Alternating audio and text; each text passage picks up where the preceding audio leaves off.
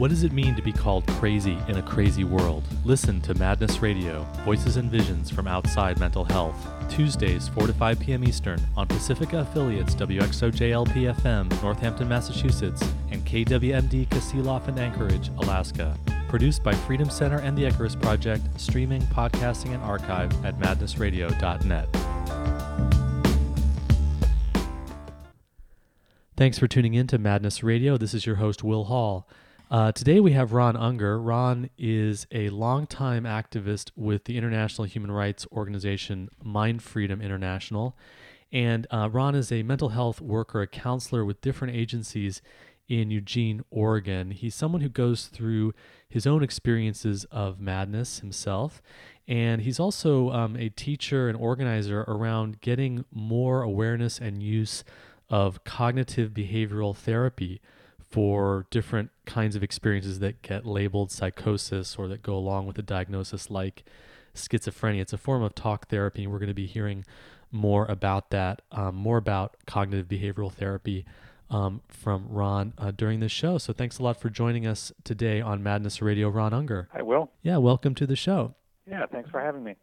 And I heard that you were at the big recovery conference in Toronto last month, and I'm sorry that I wasn't able to make it to that, but I heard that your workshop was really fantastic, and I'm really excited to have you on the show today to talk about cognitive behavioral therapy and to talk about your activist work in the system. But now you have not someone who's actually been locked up or been forced on medication or anything, but you're someone who does go through or has gone through experiences that would get considered to be madness or extreme states. Is that right? Yeah, that's right. Ron Bassman, who is supposed to be at the conference, and he's a psychologist who wrote a book recently called A Fight to Be about his own time when he was 2 times diagnosed and locked up. He talks about how he was a young man, and he was actually felt like he was doing okay in the world, though his experiences had gotten very altered, and he was kind of in a strange place in his life, and his family was worried about him, and so they thought he was crazy and needed to go to the hospital. So he decided he would go there just to show his family that he really wasn't crazy, which was a huge mistake, because as soon as he went in, they strapped him down and treated him as he was totally psychotic, which pretty soon that he was totally disorganized and incapable of doing much. So yeah, we did actually have Ron on the show, I guess a couple or 3 months ago. It was really interesting to have him and to hear about his book. And so, but you didn't quite have that same experience. You had a slightly different experience, right? Yeah, I didn't have a family that was kind of like monitoring what I was doing, and I did have supportive friends, which Ron had some of those too, but I didn't have anybody, that forced me into the system, and so I was going through some strange experiences. Like there was one psychologist who taught at a local college, and I was going to his classes, and I would talk to him, and the psychologist said, well, I'm supposed to be watching out for people that seem to be having a psychotic break, and you seem like you're having some psychotic experiences, but you're not really in trouble, so I'm not worried about you. And so we would just talk about what I was going through, which is, pretty humane way of working with somebody. And so I went through different kinds of experiences, but I didn't go so far into them that I lost my ability to, keep from scaring people, or that anybody forced me into the system. And I was very aware of the system and was wary of it.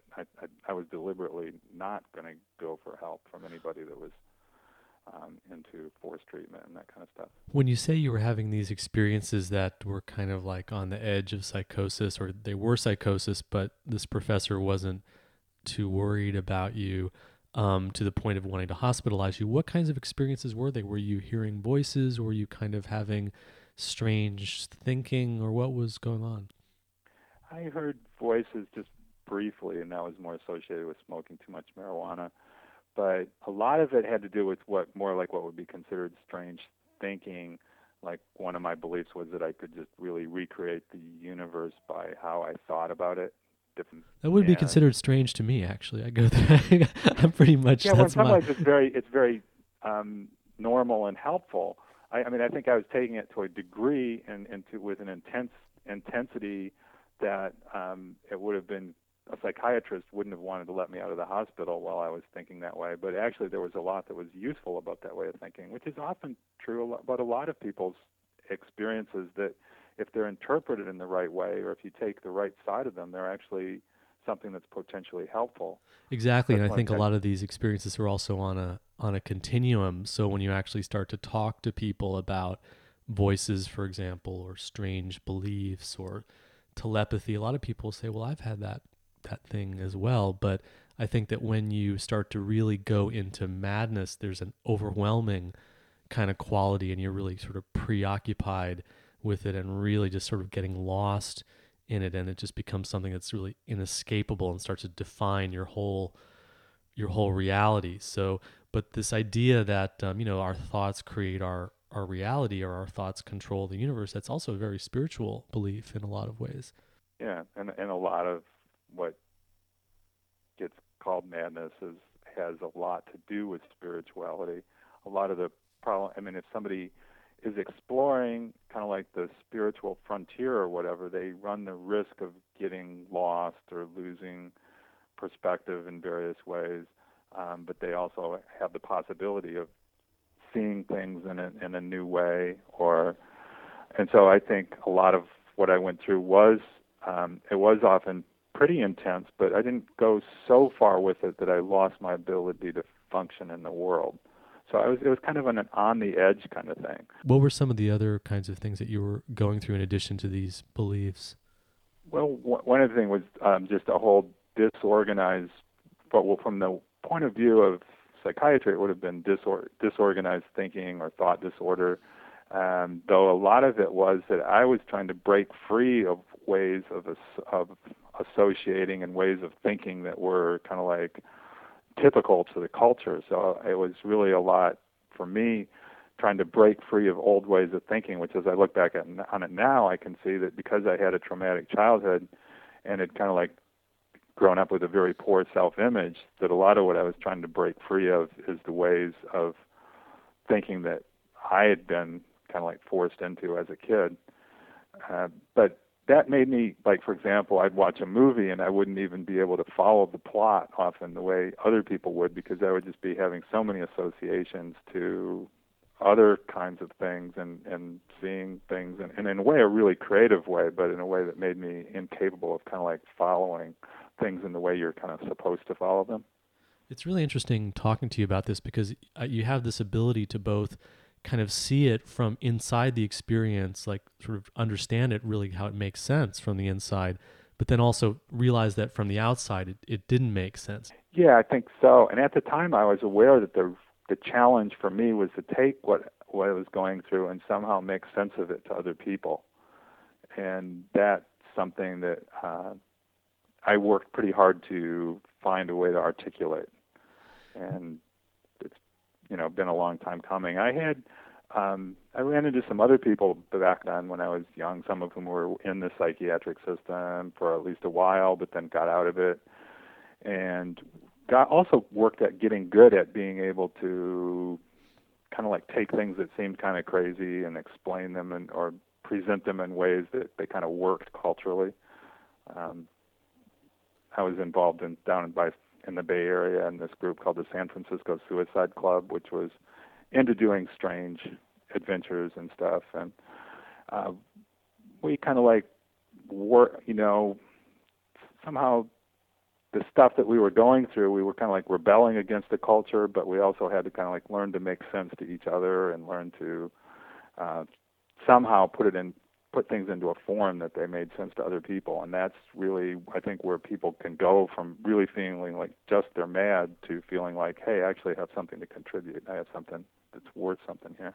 And it sounds like maybe you also got kind of lucky. You didn't, for example, talk about what you were going through with a professor who got alarmed and immediately called the campus police or something like that, that you actually maybe also had some resources, or you were able to kind of take care of yourself even though you were going through all these extreme experiences.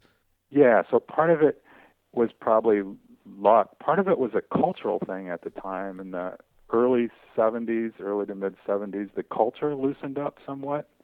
and was more open to altered experiences. And I recently talked with a person actually up in Toronto at the conference. I talked to somebody who had been the clinical director of Soteria, which happened during that time, and he said that actually recovery rates went up during that time in the country.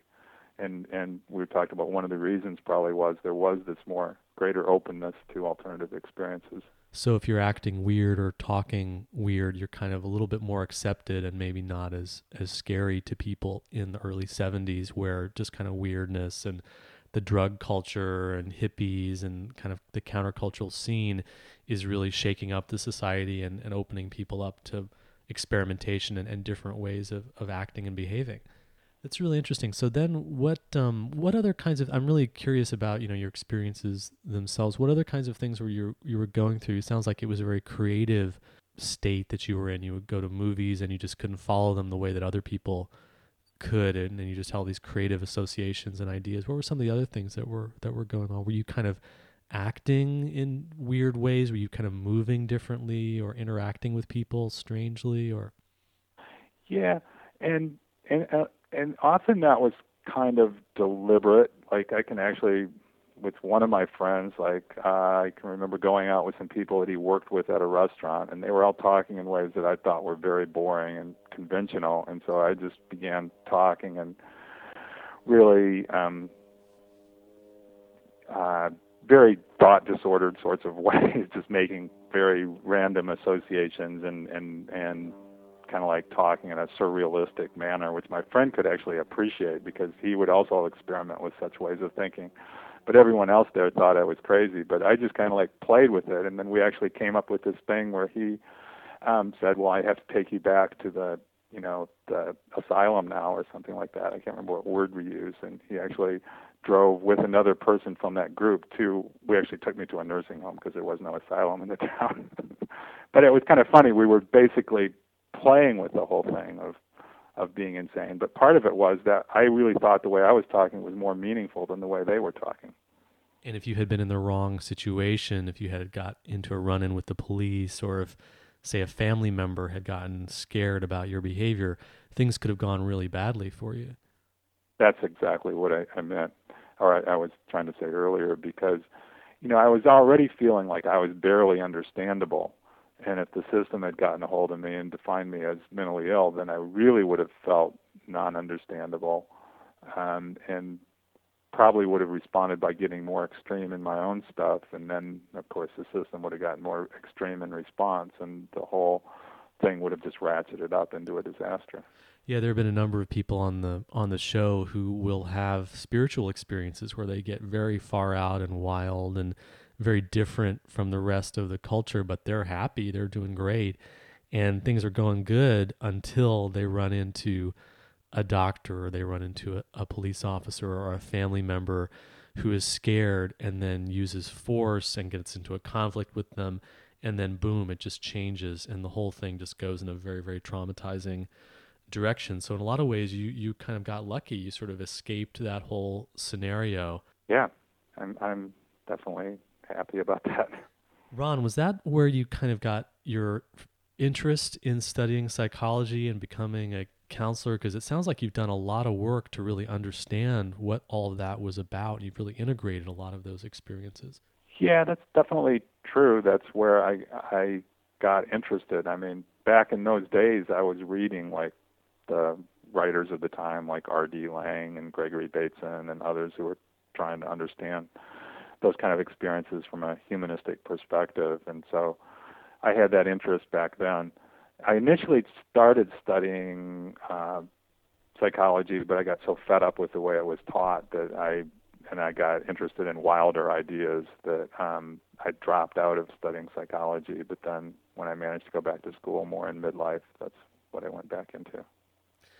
Now, when did you get interested in activism and get involved with Mind Freedom International? Because I know that's a big part of your work these days is working to change the system from a human rights perspective. Yeah, I was fortunate enough to live in Eugene, Oregon, where David Oakes kind of like got going with his organizing, and so I was at one of the first events he ever tried to organize in Eugene. I think it was called Full Moon Rising or something like that. And then later it was the Clearinghouse for Human Rights and Psychiatry, and then Support Coalition, and now Mind Freedom International. Um, so I just was interested from the very beginning in what was going on with that, because it tied in with my own interest that, gee, something has to be done differently in how people that are going through these kind of experiences are related to. Now, one of the things that you do in your workshops is that you give examples of how the mental health system actually can be doing the very same patterns of behavior or disordered thinking or whatever they call it that they claim that the patients are doing. Can you tell us about that? Because it's a very interesting. I know from having been in the system, I know that it's true, but it's great to have somebody who's actually analyzed it and broken it down. Yeah, I mean, one of the things, one of the examples might be the way that people take something that's basically going on, and rather than just stick with watching what's going on, people make up a name for it and start treating it like it's a thing in itself. So, for example, a person might have some fears that are affecting them, and they notice that happening, but then they start thinking of it as a demon, and now that it's the demon persecuting them, and so rather than kind of understand how the process of fear works inside them, they just named it a demon, and they feel like, they're fighting a demon now, and talking about it in that terms, and since there's nothing practical they can do against the demon, then they feel really overwhelmed and all that. But then the system comes in and says, no, it's not a demon, it's schizophrenia. Well, what's schizophrenia but just kind of like this label that somebody puts on it, that then what do you do about a schizophrenia? It's like, it's not something that has any kind of tangibility. Of course, they give you drugs, which is what they say is the solution for it, but it often doesn't work, or it makes it worse in some other way. So it's like treating a label or as though it's a real thing, rather than looking from a step-by-step way of what's actually going on and what do you actually see, and what are the whole variety of things you might be able to do about what's going on. That's a great example or not, but it's one. Another example that I've used is the idea of like doing things to keep yourself safe that actually make things worse, which is what people that have mental health problems commonly do. For example, a person feels like other people are watching them, so they try to keep themselves safe by always staying inside, or only going out with,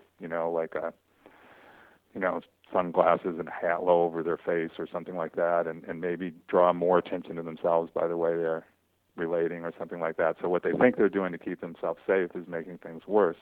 But the mental health system does things like giving people neuroleptics, which is meant to keep people safe, but in the long term often kind of like shuts people down, makes them, doesn't actually increase recovery rates, because it hasn't been proven to do that. In fact, maybe increases chronic mental illness, is what Robert Whitaker has been pointing out. The data seems to indicate. So it looks like it's keeping you safe, and in the short term, it does often keep you a little safer. But in the long term, it makes you more at risk and makes things worse. But it's not recognized as being part of the problem. Now, I know one of the things that you do and teach, and you're working to reform the system around, is the use of cognitive behavioral therapy to help people who are going through mind states or thinking or experiences that they have a hard time with, and they're overwhelming, and that may get diagnosed and labeled as psychosis or schizophrenia. And so how did you first kind of discover cognitive? I want to get into what it is exactly and how it works, and giving us some sense of that. But how did you kind of discover it and get interested in it? Well, one thing I was interested in is how the mental health system relates to voices, because it always struck me as weird that, like, when we have, negative self-talk, that's just considered a normal human thing, and there's a zillion psychological ways of dealing with it.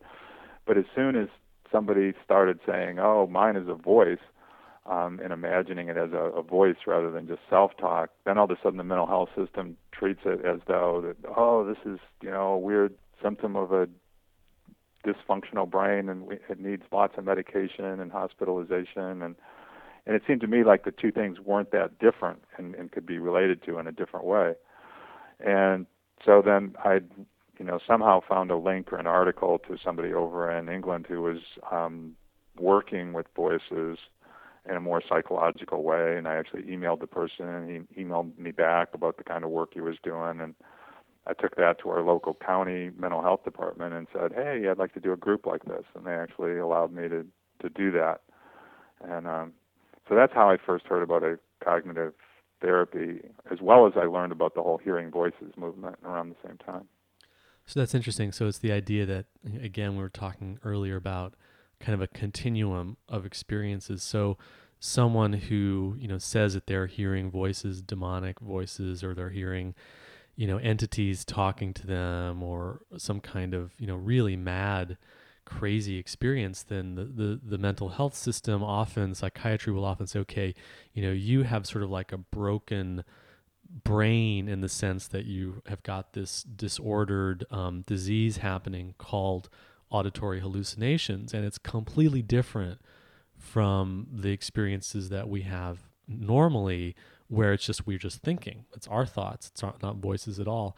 And actually, my experience, because I do hear voices and I experience, I've been diagnosed for auditory hallucinations, and my experience is that there's much more of a continuum, that actually thinking that I have myself, and then thinking that I kind of happens to me, and then thinking that kind of I can't control, and then thinking that starts to have like a voice quality, and then voices that I can't stop, and then voices that are kind of coming at me and attacking me. All of that's part of a continuum in my own experience. Is that kind of what you're saying here in terms of using cognitive behavioral therapy to deal with voices as a thought problem, or struggling with someone's thinking patterns?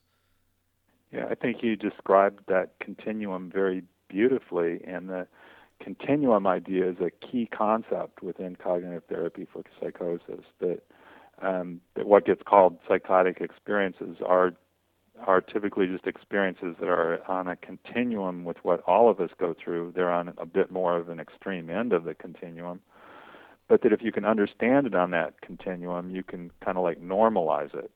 You can kind of like see, oh yeah, I can kind of like see how, given what's going on, it's actually kind of normal for something like this to happen, and maybe if I do it a little more this way, it'll ease up a little. But instead of what the mental health system more typically does, I call it abnormalizing, whereas it creates a totally different word for what's going on, and puts it in a totally different category, and basically convinces you not to even notice the connections between it.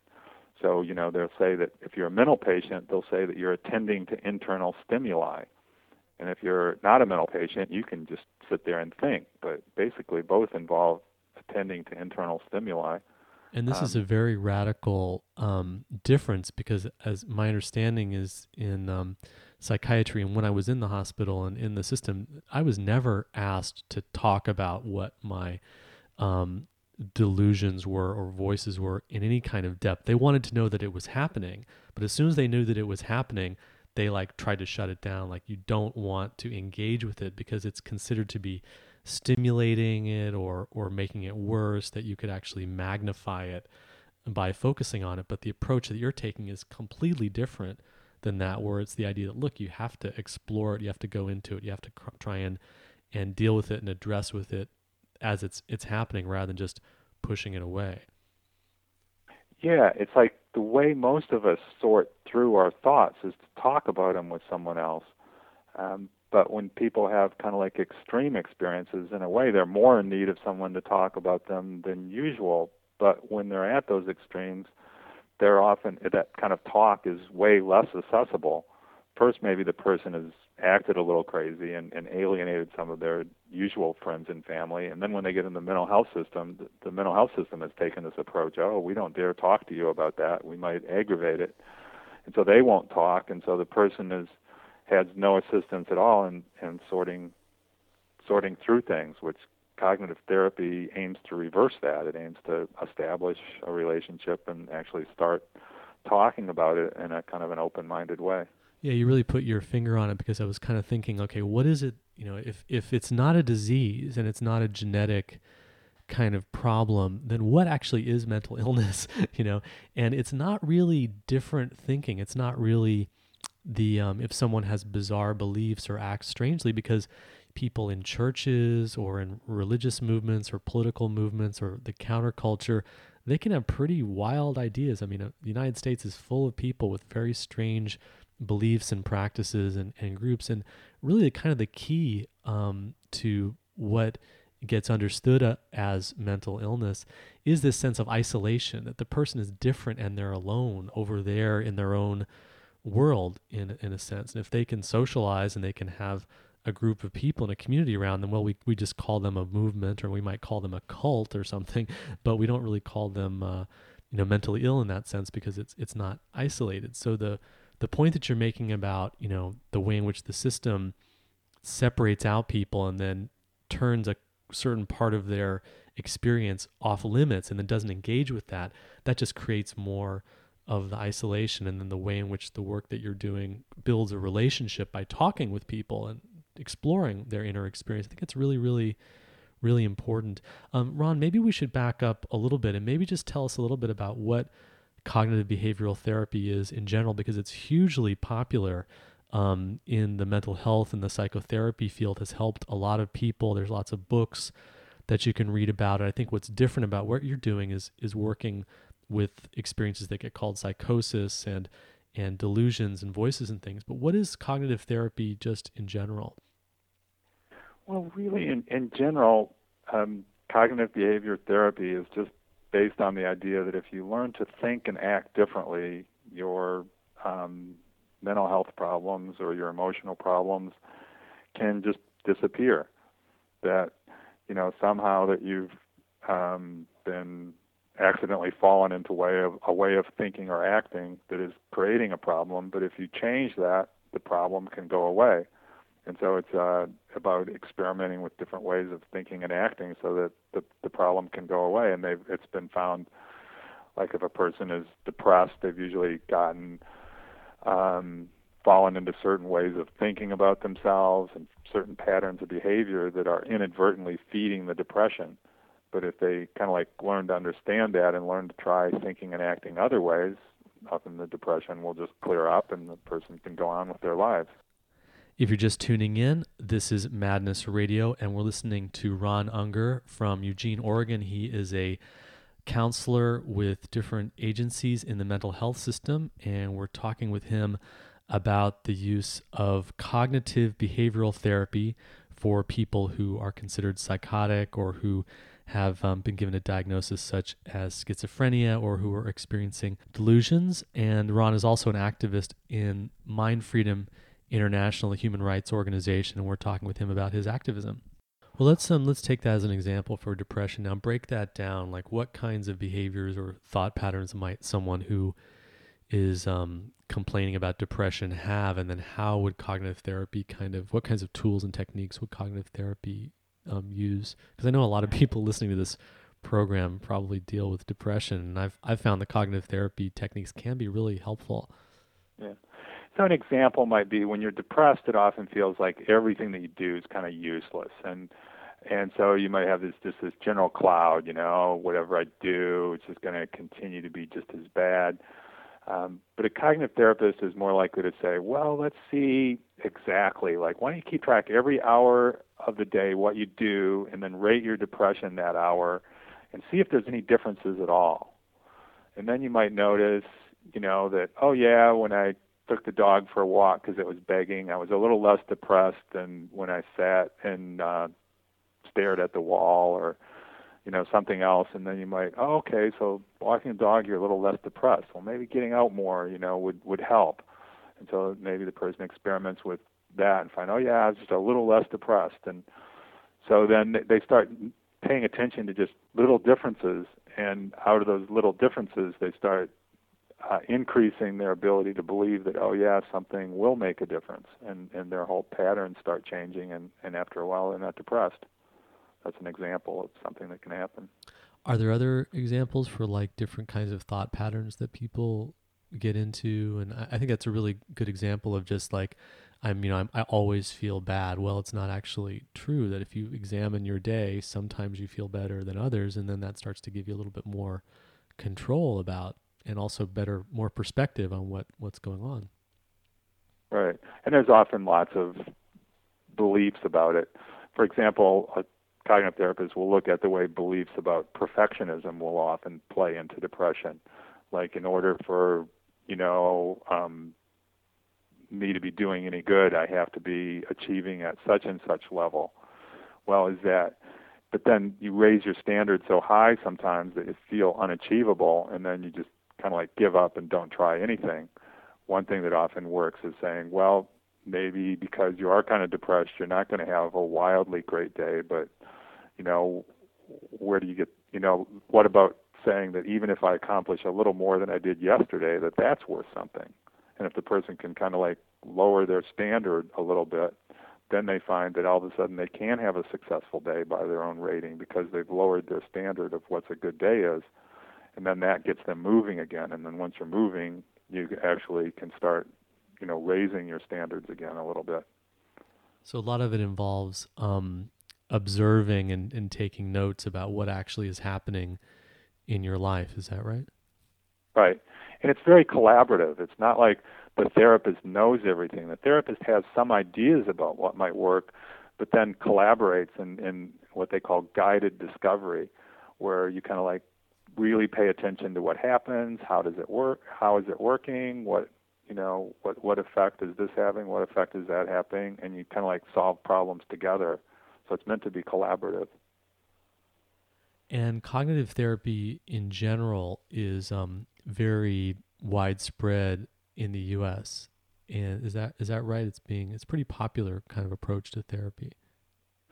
Yeah, it's because it's kind of like often got kind of a simple format. It's easier to research than some other kinds, and so it's got more of a research basis, and then that in turn makes it more popular. Plus, it's popular because it is simple. It can be taught, and so often, if you're a client, you can basically understand how it works and start practicing it with yourself even. And that, in fact, cognitive therapy for psychosis is now starting to be put into like workbooks so that people can try. It's still suggested that you also work with a therapist, but like there's a book that came out. It's called Think You're Crazy, Think Again. But it's basically a workbook for people that are having psychotic experiences and want to learn how to work with them in a kind of a cognitive way. So the cognitive therapy is very successful in the U.S. and it's getting very successful in the U.K. for psychosis and for extreme states, but it's still pretty new in the U.S. for here in the U.S. for psychosis, right? That's right. There's not that many people doing it, but it's at least starting to be heard about somewhat more. I think the United States has been so wed to the biological model that it's a little slower for people to take on a psychological method. And then when they do, one thing to watch out for is somebody that sort of like tries to stick their foot halfway into cognitive therapy while still keeping their foot halfway into the medical model. Because one thing cognitive therapists will do is they'll come in with an open mind and say, okay, what's going on here? Let's explore it together. Whereas people that have one foot in the medical model will probably take more of a perspective, well, we know what's going on in schizophrenia. That's really based on a biochemical imbalance in your brain, but maybe we can, through cognitive therapy, help you cope with your illness more, that's way different than the cognitive therapy approach, because it's, for one thing, it makes people feel a little more hopeless. They're really going to change something because they have this idea that, oh, my brain has got this chemical imbalance and that's the real problem, and what's this therapy really going to do? And the therapist also doesn't really have a full belief that it can do that much. Yeah, the recovery model has kind of been twisted around in the past few years so that kind of managing symptoms and coping with symptoms and being able to do a little bit of work, maybe not quite at the level that you did before you went into the system, but, just having a job, that's kind of considered recovery, but it's a really, really depressing, despairing message to give people. Yeah, that they're basically, the problem is there's no medical model of how true recovery could happen, about how somebody, let's say, because if, let's say, a diagnosis like schizophrenia, if that's really this biological problem in your brain, there's no medical model of how that could go away and you could end up functioning at a level higher than you ever did before you had the diagnosis without medication. There's no model for that, even though we know from outcome studies that that's not an uncommon outcome.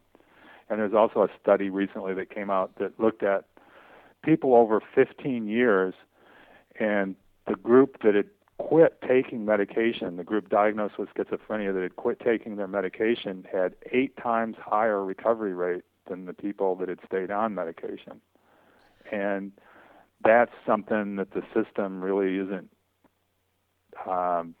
kind of willing to look at, that maybe the same medication that at one point might have even helped somebody put their feet back on the ground, that it then becomes a drag on the person, and that, if possible, we should be trying to help people recover without medication, or even if it's used to only use it short term. That's something the system is kind of like not wanting to look at or not wanting to consider the possibility of.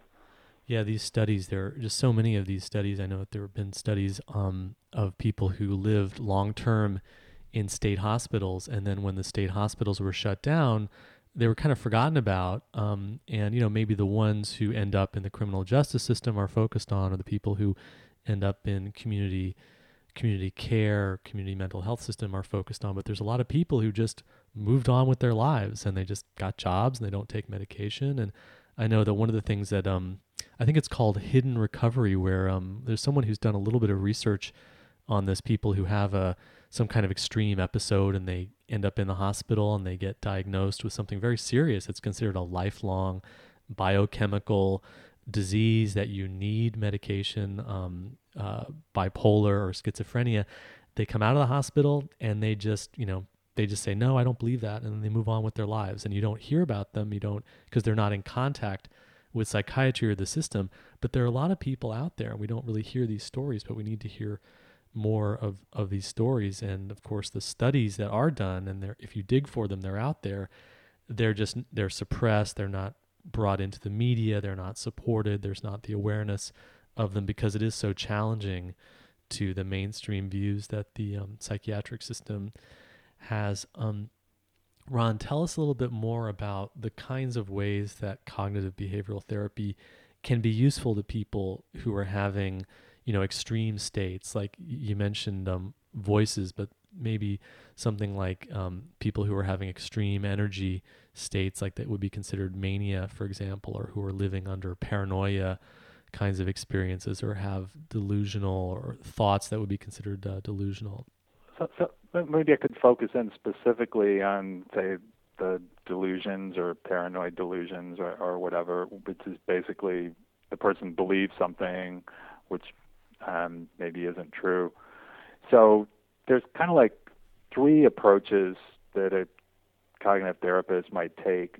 And one we talked about a little bit more, which is really talking more directly and in detail about the belief itself and how the person, came to believe it, what evidence they've looked at, get the person thinking about how other people might look at the same situation, and basically trying to take a more thoughtful attitude towards what's going on. What's the evidence for it, the evidence against it? What are the advantages of believing the belief? What are the disadvantages of believing it? One thing we know about people that form beliefs like that is their brain often gets into a state where they're really jumping to conclusions. Like they did one kind of experiment that involved a guessing game where a person got bits of evidence, and then when they thought they'd seen enough evidence, they guessed the answer. And people that tended to have paranoid delusions would guess after they saw very little evidence.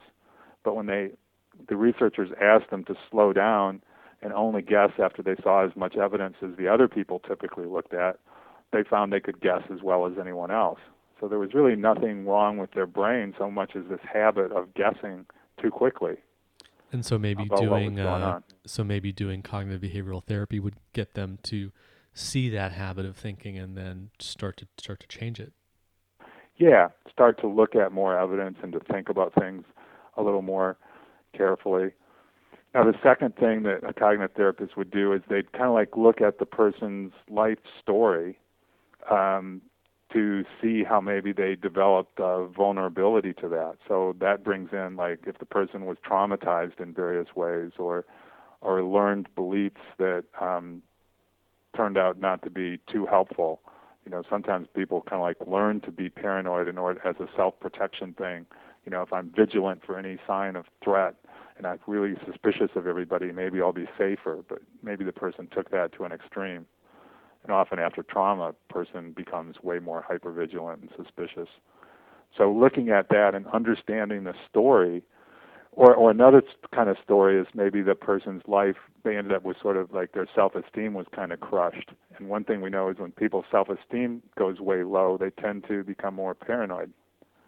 But if a person can start seeing what crushed their self-esteem and find other ways of building it back up, then they don't tend to become paranoid as much. So just understanding that whole story, which again the psychiatric system is often denied the role of story. They'll say, your schizophrenia has nothing to do with anything that happened to you or anything that anyone did to you.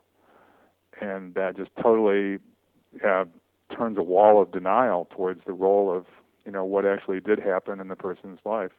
But cognitive therapy is very different. It's very interested in the kind of experiences the person had and how that affected their beliefs and the behavior patterns they learned and that sort of thing.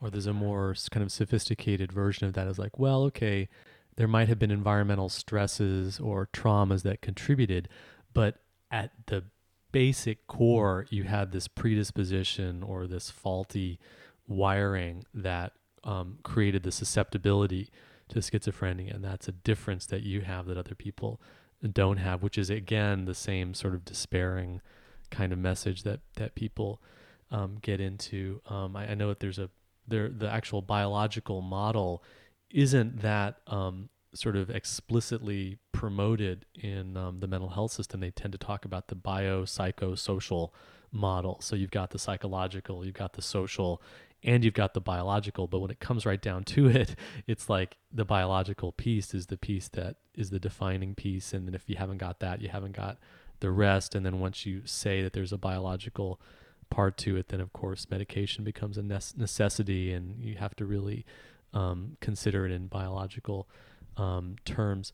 Ron, I was just sort of curious about your thoughts about cognitive behavioral therapy in terms of the downside of it. It seems like if someone is really focused on getting rid of symptoms or controlling their thinking, that it starts to lose some of the more positive or creative aspects of what they might be going through, that maybe there's a spiritual dimension to what they're going through. Maybe there's a lot of, like you said, there's story or there's meaning or there's stuff in the background. And instead of doing that, they just come in and say, okay, I've got this disordered thinking. I've got these paranoid beliefs. I kind of want to get rid of them and move on with my life so that I can get up in the morning and go to work and be there for my family and this kind of thing. Do you think that that's a danger in behavioral approaches, that it does become kind of too much of a black box, sort of like how do we control the mind and how do we control behavior? Well, I think that any kind of approach could be used too dogmatically, and it could become a problem. Like you mentioned earlier, that how the idea that there's some kind of biological vulnerability has become a dogma, even though they have no way of showing that any particular individual has any particular biological vulnerability. They'll just dogmatically present that. So somebody could get too focused on, let's just try to control what's going on through cognitive behavioral means. But actually, when people have a problem with what we call psychotic experience, usually the problem is the person is trying too hard to control what's going on. I mean, one of the most common things is for somebody to be upset by something that's going on in their mind, to be trying to control it, but the way they try to control it actually makes it happen more. And then as it happens more, the person starts kind of like freaking out about it and then they try to control even harder, and it gets even worse, and it just becomes a psychological crisis. So really a lot of the cognitive approach is trying to get people to back off on trying to control what's going on in their mind, and just take more of a tolerant approach that, hey, our mind has all kinds of stuff happen in it, and it's, we don't really need to control it. We need to control our actions in a meaningful way, but we don't need to, control all these experiences in our mind or get rid of, we don't need to get rid of our imagination. It's helpful to know that if we're, seeing an image and it's not physically there, it's helpful to know that it's not physically there, but we don't necessarily need to get rid of our mind's ability to see that image. It's such an interesting discussion, and I'm really curious to find out more about cognitive behavioral therapy, especially for how it's being used, in the way that you're using it. I also wanted to ask you about your activism work. I know you've been a long time organizer for change in the mental health system, and we were talking earlier about these three main things that you would like to encourage activists to start asking of the local mental health system, to just challenge it to change. Tell us about what those things are. Well, what we've been working on here in Lane County, one is we want the mental health system to have a policy against consumers being told disempowering, untrue things. And so examples might be, we know you have genetic predisposition, we know you have a biochemical imbalance, we know you'll have to take these medications for the rest of your life or you'll have a relapse. All these things that really make people feel more helpless and then become more disabled because they're feeling more helpless, or potentially even increases suicide risk when people are made more hopeless. So we think there's really strong reason for why that kind of policy should be there.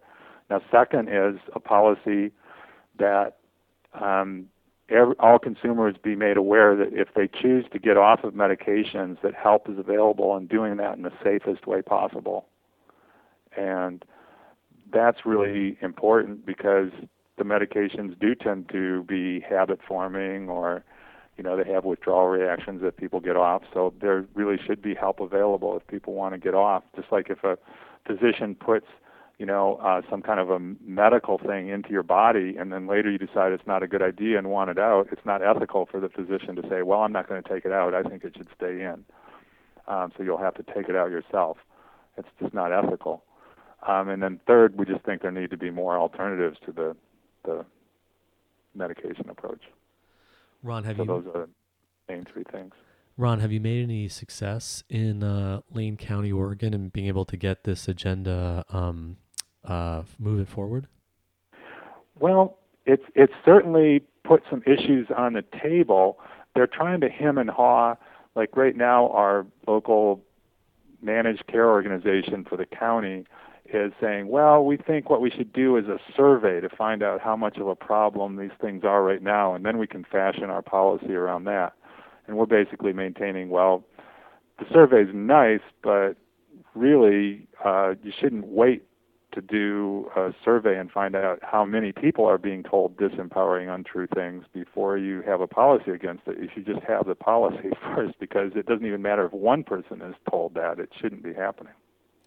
It's really interesting that you mentioned a survey, because I've seen agencies and policymakers use surveys to kind of manipulate issues. Even though we've got a huge amount of evidence of something, we'll just put a survey out, and if the survey doesn't come back in any way that challenges the way that we're doing things, we'll just keep doing the things that we're doing. There's a kind of like a spin control that happens with surveys, I think. Yeah, and so it's a way of kind of like trying to punt or get away from the issue. But it does allow us to have something to put their feet to the fire, because what we found is that the mental health system likes to say they're listening to consumers. There's a consumer council for the county, and okay, we want to hear all your views, and then they'll make nice sounds about them, but they really try to avoid having to implement anything. And so we tried to come up with some things that were kind of like concrete and definite enough, and yet and obviously really involve strong and important issues, and then kind of try to put their feet to the fire and say, okay, why aren't you doing this? Ron, we are just about out of time, and I wanted to make sure that people had a chance to get in touch with you if you have an email address or a website that you can share with us. Okay, yeah. So people can email me, and my email address is RONUNGER, that's Ron Unger, at EFN.org. And I also have a website. It's recoveryfromschizophrenia.org/blog. Ron Unger, thanks a lot for joining us today on Madness Radio. Thanks for having me. You've been listening to an interview with Ron Unger. Ron is a counselor in different agencies in the mental health system in Eugene, Oregon. He's a longtime organizer with Mind Freedom International, working for human rights in the mental health system. And he also is a teacher and counselor who uses cognitive behavioral therapy for helping people through experiences that get labeled psychosis, schizophrenia, different kinds of madness and extreme states, and hearing voices. That's about all the time that we have this week on Madness Radio. Thanks a lot for tuning in.